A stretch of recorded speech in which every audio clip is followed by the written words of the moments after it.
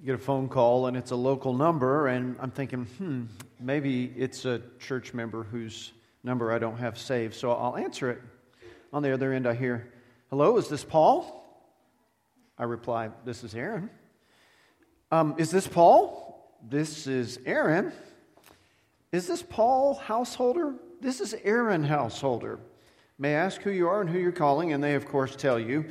You know, they're selling something, and I'm going, why did I answer this?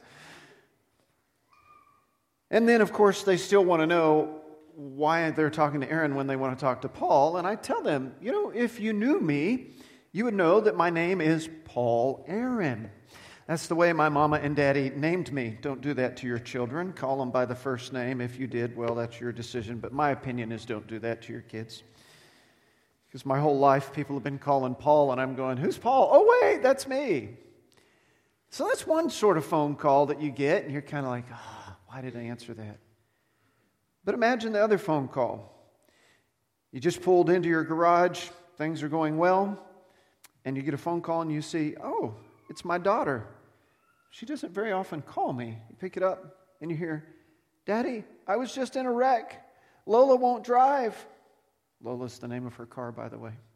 We name our cars in our family. My car is Theodore, Melanie's car is Ruby, Seth's car is Eloise. They all have names. But when your daughter calls you and says she was in a wreck, it's a totally different phone call, isn't it? So the first thing I said was, "Sweetie, are you okay?" "I think so." "Where are you?" "We're at Pine Lake in 27th. "I'll be there in 10 minutes, maybe faster." Of course, Melanie's in the car with me, and she says, "Don't you get a wreck on the way to go get Mary Elizabeth." I didn't get a wreck. Mary's car was totaled. Mary's okay. Her friend is okay. My point is to illustrate the difference in relationships. The person who didn't know what to call me because they're just looking at a call list, they're doing their job, it's okay, I'm not going to fault them for that, versus my daughter. When my daughter calls, not only did I have her saved in my phone, but even if I didn't, if it had been that local number I didn't know and I heard her voice, it's a different conversation, isn't it? Because she belongs to me. God made us for relationships. God Himself is in relationship. It says in Genesis 1, or God says, "Let us make man in our image." God said, "Let us," Father, Son, Holy Spirit, "make man," mankind, humanity, woman and man, "in our," Father, Son, Holy Spirit, "image." God is in relationship, and He calls us to relationship, and He calls us as believers in Jesus to be in relationship with others. God created us for relationships. Though some of us are more quiet than others, God created us for relationship. Then some of us prefer fewer friends than others. God created us for relationships. Though some of us like a little more alone time than others, God created us for relationships. Though some of us are more naturally introverted than others, God created us for relationships. I think during COVID we saw that more than anything. As we did that whole lockdown thing last March through June, and like everybody was afraid to go everywhere because we saw the pictures from New York and Italy, and a lot wasn't known about COVID, and all we knew was we wanted to keep ourselves and those we love safe. And even now, we wear masks or distance or follow other rules depending on where you're at and how you feel about those things because of where we're at. Our church family, when we took our natural church development survey last month, our results on everything were way down, and I'll show you some of those next week as part of my sermon. And initially, the ministry staff, as we looked at it, David and Myra and Pastor Nathan and I, we went, whoa, and we were kind of depressed about that. But then we went, wait, everything came down. It wasn't just one or two scores, everything came down. And Nathan, who works at the university full-time, said it's negative transference. Every time anybody has an opportunity to take a survey now, it scores less than it would have 2 years ago at this time. So we went, phew, but we've got some work to do here. Because our lowest scores were in loving relationships and holistic small groups. And we realized because we weren't able to be in groups together as a church family, everybody hadn't come back to Sunday school. Everybody felt distant from one another. that even now that we can do some things like we want to, people don't feel the way they did. And we said, we've got to do something about this. So how do we put the two together? And that's where you get this idea of life together. Today we're going to talk about life together with God. Tomorrow or next Sunday we'll talk about life together with one another. And then 2 weeks from now, on the 31st, we will talk about life together for others. And we want to consider the reality of where we're at as a congregation in the midst of Lincoln, Nebraska, in the midst of our world with all the turmoil. We want to consider a vision for where we're going. What has God called us to? The sort of things we see on our wall out there that are our next steps, the values we live, and the vision to be a church that grows Christ's followers. But also consider ideas and strategies of how to get there. You won't hear too many of those today. We'll hear more of those next week and the week after. But one other thing that's coming on Sunday morning the 31st, for those of you that are here, those of you that are online, and we'll be sure and mention it again, is we'll introduce to you our sanctuary remodel design. We've got those in. We had a group of folks, the 7 folks on the church council and 5 other folks that made a sanctuary ad hoc planning team. And so now, after all these years of dreaming and saving, we've got a design we're very excited to present to you. So that'll be 2 weeks from today, and I'll show you pictures. We'll talk about it. It's not going to be a business meeting. There's not going to be any discussion. I just want to introduce it to you as a church family and show that to you, because that's part of who we are and part of where we're going, is remodeling this sanctuary for the next 30 years of worship here. Why 30 years? Because this one lasted 30 years. We got to make it for the next 30. So we have exciting things ahead of us. But before we go any further today, I want to draw your attention to our scripture memory verse of the month, because it reminds us about life together. Let's say it together. 1 John 4, 7 and 8.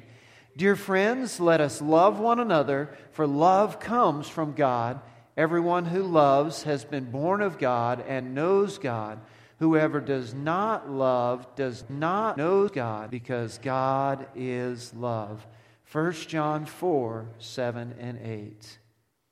Let's pray together. God our Father, here we are in this place we call a sanctuary, apart from the world and all the cares that we have. And we pray that by your Holy Spirit, you help us to focus on you and your word as we consider what to many will be a familiar story that demonstrates your love. That we would think about how precious your love is to us. And as we've sung these songs of revival this morning that have called us into a fresh relationship with you, may we consider, as your Holy Spirit shows us, anything in our life that we need to confess to you, that we need to repent and turn from, and that we need to come back to a right relationship with you as you have called us to. So God, here we are, your people, in this place that we call yours, gathered together to hear your words. We pray these things in the name of Jesus. Amen. Jesus told a story that could be a long, long time ago type story. He said there was a certain man that had 2 sons. And in that culture, the way things went is about what you're supposed to hear. And the younger son said to his father, "Father, I want my inheritance now." That culture normally, if there's 2 sons and there's an inheritance, the older one gets 2/3 when the father passes, the younger gets 1/3. But the father says, "I want my inheritance," or the son says, "I want my inheritance now." And it says, to the shock of all those listening to Jesus and even you and me today, the father gave him 1/3 of all that he had. Can you imagine giving away 1/3 of all your assets just like that? That younger son, a few days later, gathered up all he had and all that money he had just inherited before it was due and went to a foreign country. The Bible doesn't give us details as Jesus tells the stories, and I think that's because we don't need to let our minds go, but it says he spent his money in wild living. and wild living he spent his money, and soon thereafter he ran out of money. There became a famine in that land, so much so that he was starving. And he hired himself out to one of the people of that land. And here's a Jewish boy who sees pigs as unclean, taking a job now feeding the pigs of a man of that other nation. The famine became so severe that that young Jewish man longed to feed himself with the food, the slop that the pigs were eating. And as he's hungry and in that situation, the light comes on. He has one of those aha moments. You've had them too, right? Maybe you weren't in a pigsty thinking about eating slop, but when you're at the bottom or when you're at your wit's end, then the light comes on. And he says to himself, what am I doing here? How many more of my father has more food than this, and my father's hired servants eat better than this, and they have plenty left over?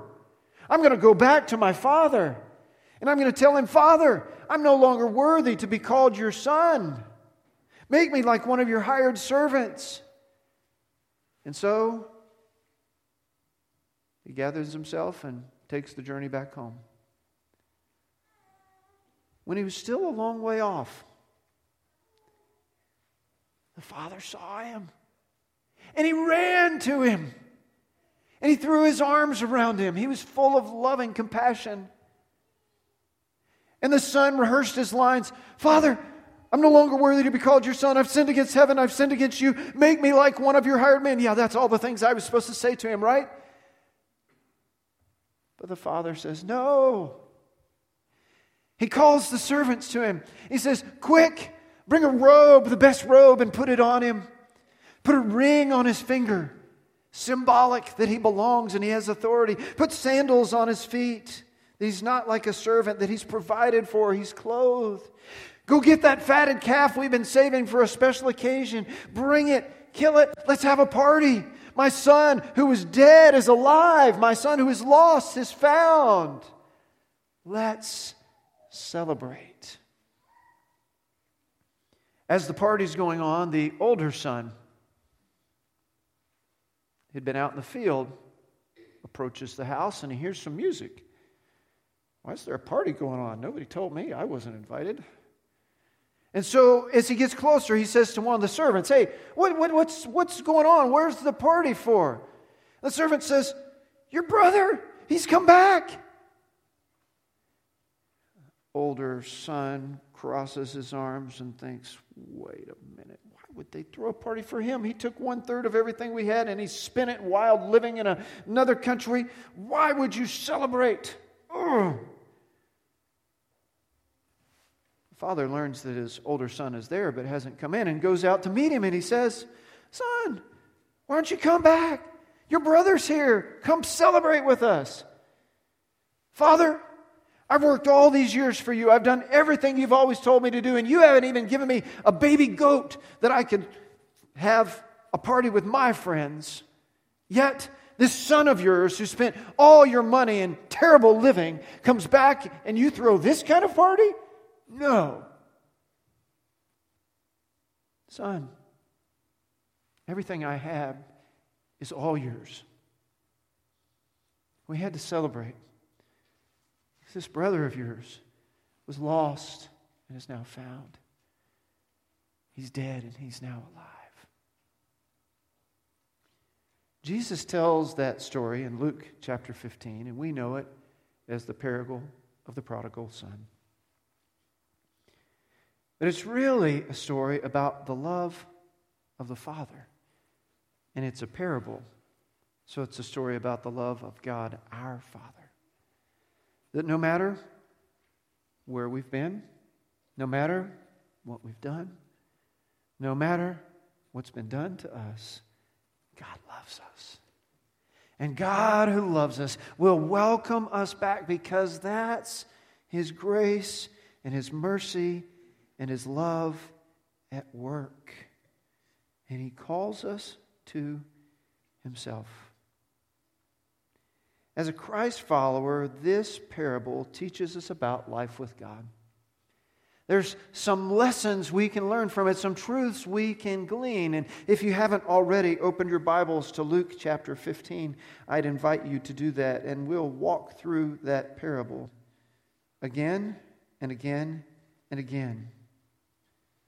It says in verse 1 that the tax collectors and sinners were all gathering around him, but the Pharisees and teachers of the law muttered, "This man welcomes sinners and eats with them."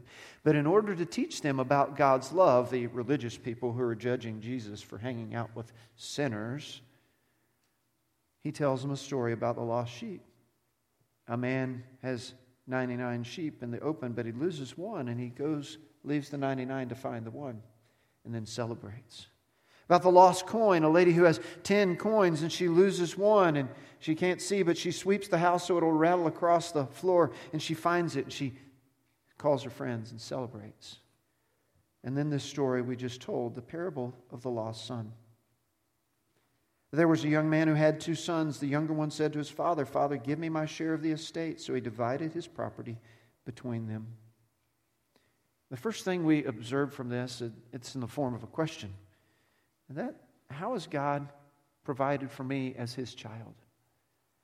How has God provided for me as His child? If you're using the YouVersion Bible app, down in the Events tab, there's sermon notes there for us. Or on the back of your bulletin, you'll see that. And it's a question for each of us to consider as we sit here today.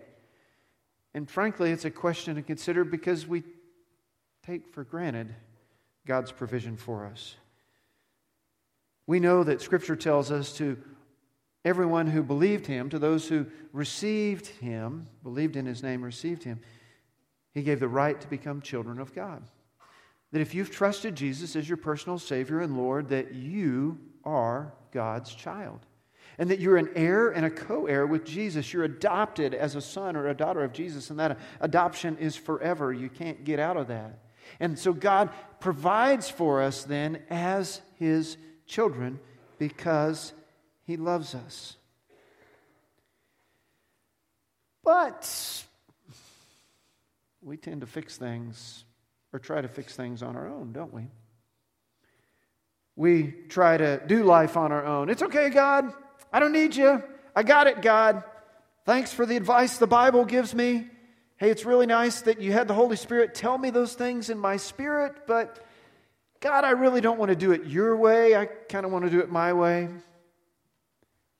The other thing may be, whether we say it or not, that we don't trust God. We know what the Bible says.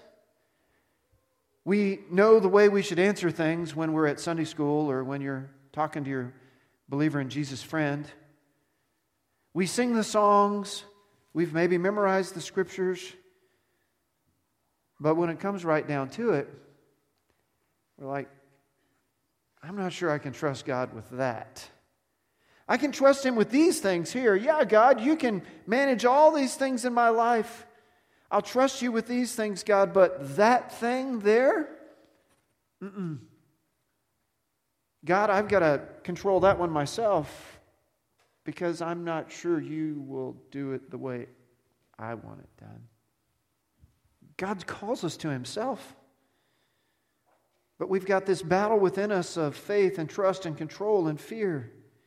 And I'm reminded of Philippians 4:7, and this one just a few weeks ago spoke to me like never before, and I want to share it with you. Write down that reference, Philippians 4:7, or look it up.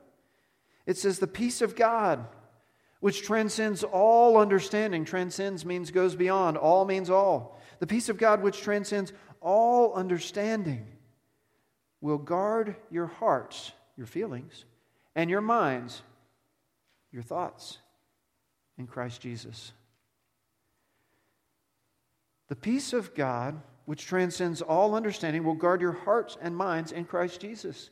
It says to me that I can trust God to do for me as He's provided for me. The peace of God, which transcends all understanding, will guard my heart, my feelings, how I feel about it, my mind, what I think about it, in Christ Jesus. So if I'm having trouble trusting God in accepting the things He's provided for me, what do I need to do? I need to remind myself of God's character and that peace that He has. I need to remind myself that I need to be in relationship with Jesus. And as I'm in relationship with God and His Son Jesus and the Holy Spirit, then that peace is going to guard my mind and my heart.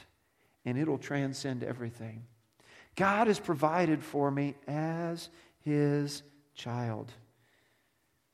Let's move on in our scripture. Verses 13 through 16. You heard me as I told the story, but I'll read it. Not long after that, the younger son gathered together all he had and set off for a distant country, squandered his wealth in wild living. After he'd spent everything, there was severe famine in the whole country, and he began to be in need. So he went and hired himself to a citizen of that country, and he sent him to the fields to feed pigs. And he longed to fill his stomach with the pods the pigs ate. There's a scripture in Isaiah 53. It's a part of the suffering servant Psalms where it says of Jesus that by His stripes we're healed. But it's Isaiah 53:6. And it says, we all like sheep have gone astray. Each of us have turned his own way. This young man had a relationship with a father that provided everything that he needed for him, but he went his own way, did his own thing, took the father's resources and spent them as his own on wild living until there was a famine and he became to be in need.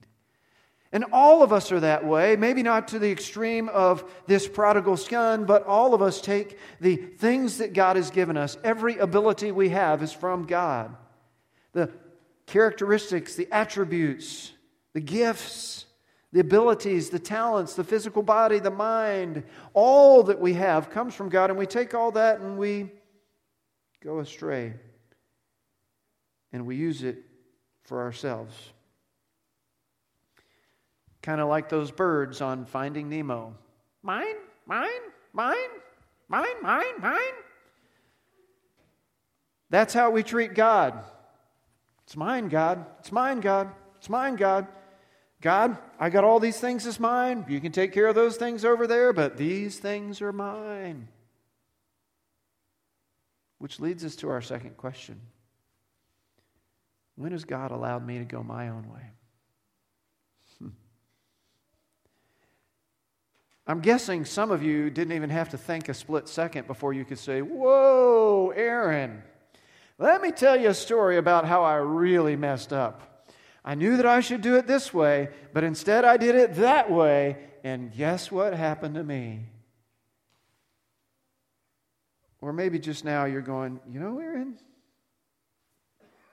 there is that time when I felt sure that God wanted me to go right, but I went left to choose righteous, but I chose unrighteous. And look at where it's got me.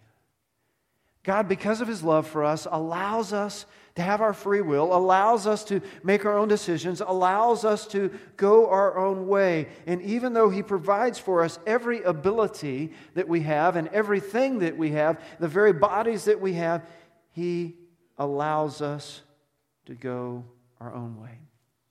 Which begs the question, why would He do that? Well, I think we'll see some of that as we go on. Our scripture goes on, verse 17.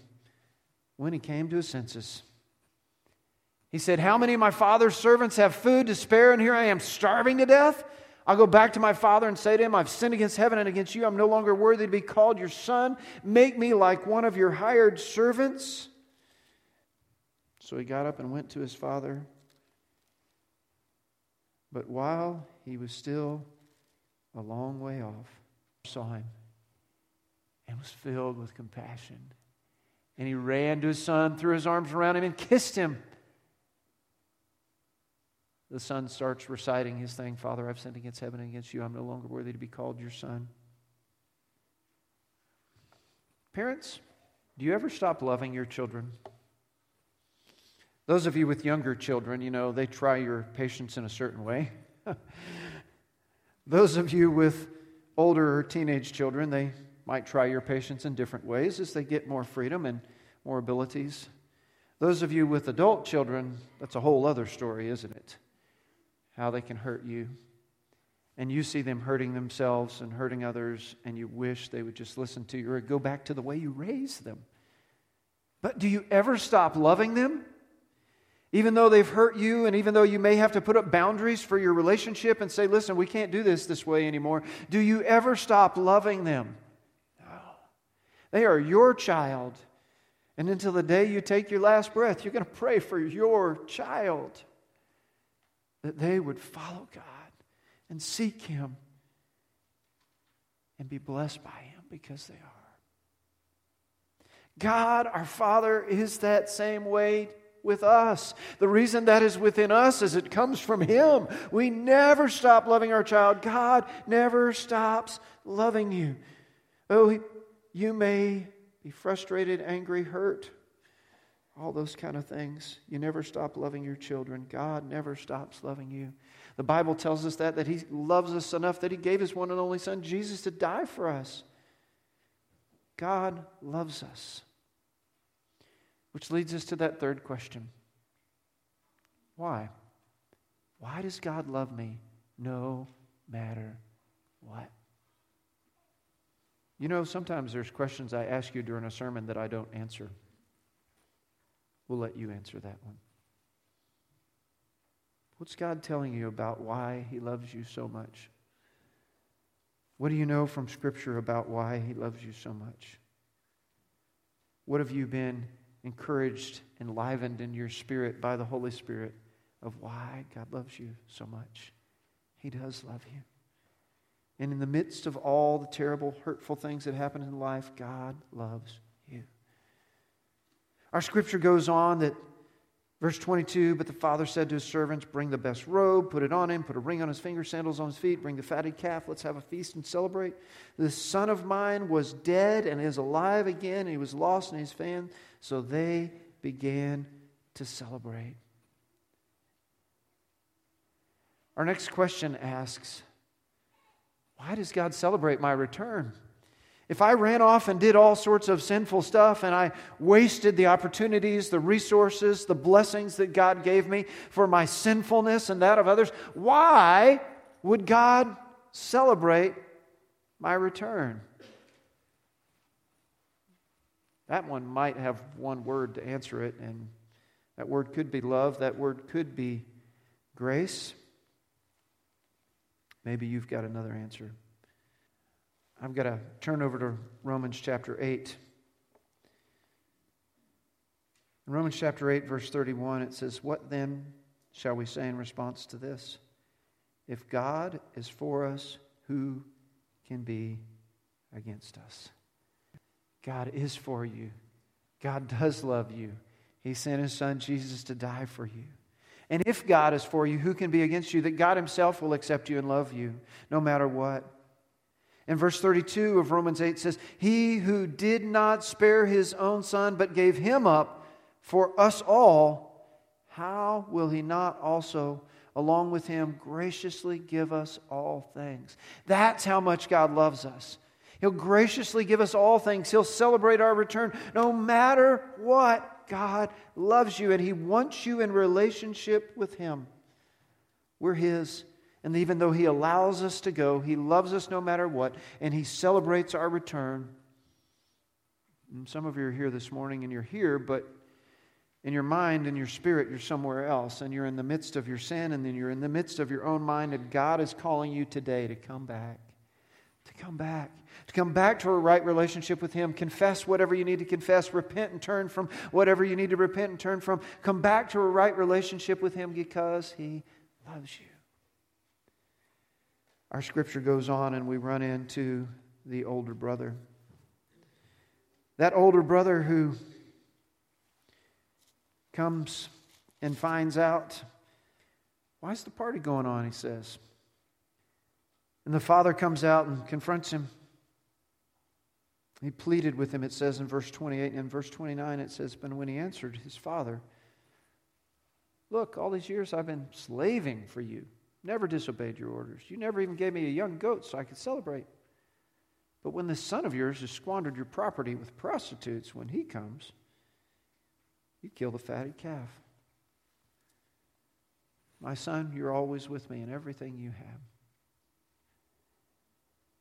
Everything I have is yours. But we had to celebrate because this brother of yours was dead and is alive again and was lost and is found. 1 Corinthians 13, the love chapter you might know it as, says of love in verse 4 that love is patient. The scripture memory verse for the month reminds us that God is love. So you could say God is patient. Love is kind. God's kind. Love does not envy. God does not envy. Love is not arrogant. God is not arrogant. Love keeps no record of wrongs. God, unlike anybody here, keeps no records of wrongs. He has an amazing supernatural ability to remove our sins as far as the east is the west. Love's not proud. God's not proud. Love is not rude. God's not rude.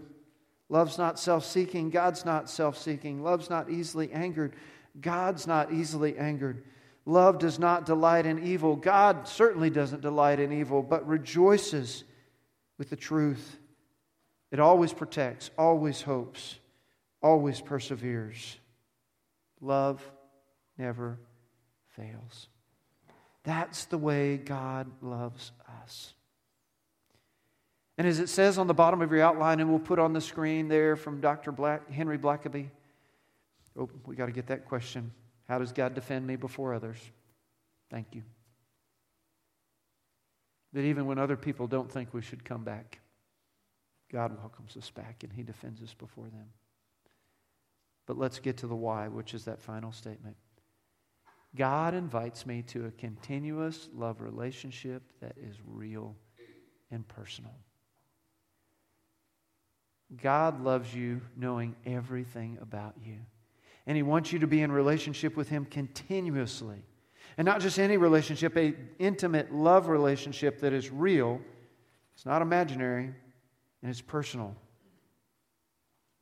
Even though He's God the Father, and you're just one of His children. It's as if you're His only child, and He loves you. Let's pray together. God our Father, as we consider being in relationship with You, in this idea of doing life together with You, we have to remember and be honest about the fact that sometimes we wander away from You. But because of who You are and Your great ability to love us and forgive us and accept us back and celebrate us, no matter what we've done or where we've been, what's been done to us, You call us back to Yourself. So, Father, if there's anyone here that needs to confess and give anything over to You, and they haven't done that already today, we pray they do it now. And Father, if there's anyone here who's never trusted Jesus as their personal Savior and Lord, committing themselves to be His follower forever, would they do that now? Would we respond as You call us? In Jesus' name, amen.